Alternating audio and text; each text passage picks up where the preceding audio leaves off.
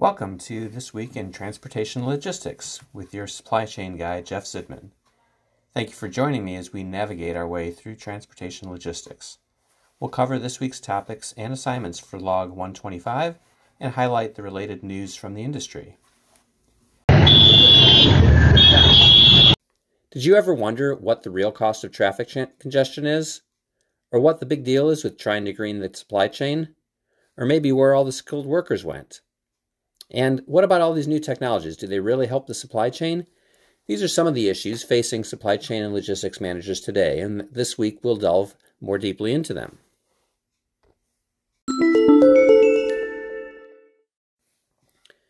The Texas A&M Transportation Institute estimates that road congestion cost $179 billion, yes, $1 billion per year, and that resulted last year in approximately 3.3 billion gallons of wasted fuel and over 4 billion hours of lost time stuck in traffic.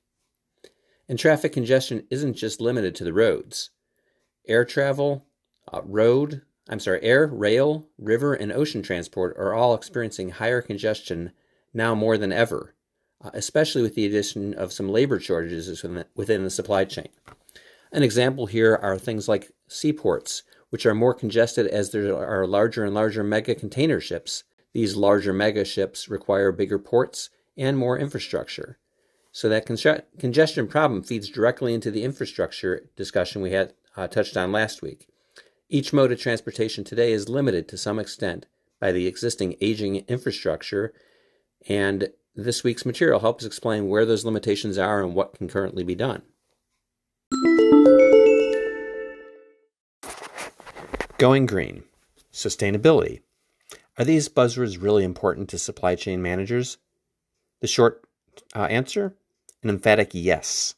Supply chain and logistics management is all about getting something from point A to point B the quickest and most cost-effective way, and minimizing the carbon footprint and reducing input costs and waste have direct financial benefits. But how much impact does transportation logistics really play in improving the environment? Well, the U.S. Environmental Protection Agency estimates close to 35% of all greenhouse gas emissions come from the transportation sector. Out of that sector, non-passenger vehicles, in other words, commercial supply chain operators, make up close to 60% of the transportation emissions. That means even if we eliminate all emissions from passenger vehicles, supply chain providers have a responsibility to reduce emissions. Transportation is just one of the many contributors to environmental issues, and supply chain managers can better influence overall environmental decisions and sustainability through decisions in packaging, sourcing, distribution, and transportation strategies that will reduce the overall carbon footprint and drive a more circular economy, one where the need to start with virgin raw materials is replaced with reuse and recycling of existing materials.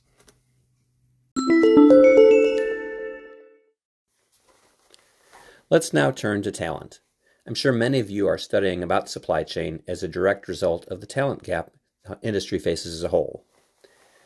Actually, up until 2020, many people did not even really know what supply chain meant, and especially what a career in supply chain management was.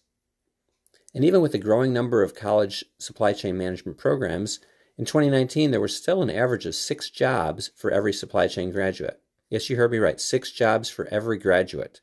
And that was before the pandemic hit.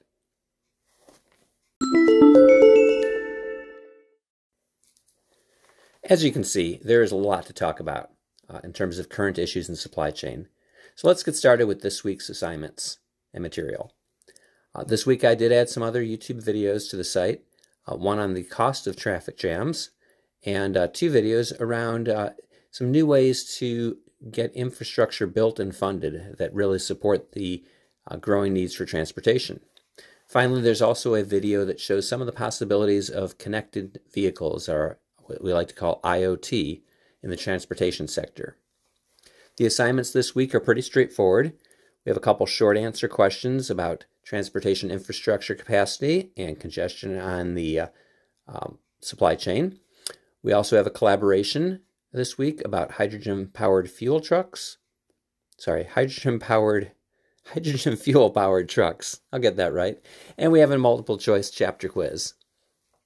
Finally, we have a case study that's on the impact of nighttime transportation and its impact on sustainability. That's a lot this week. I look forward to having you listen in and have a great week.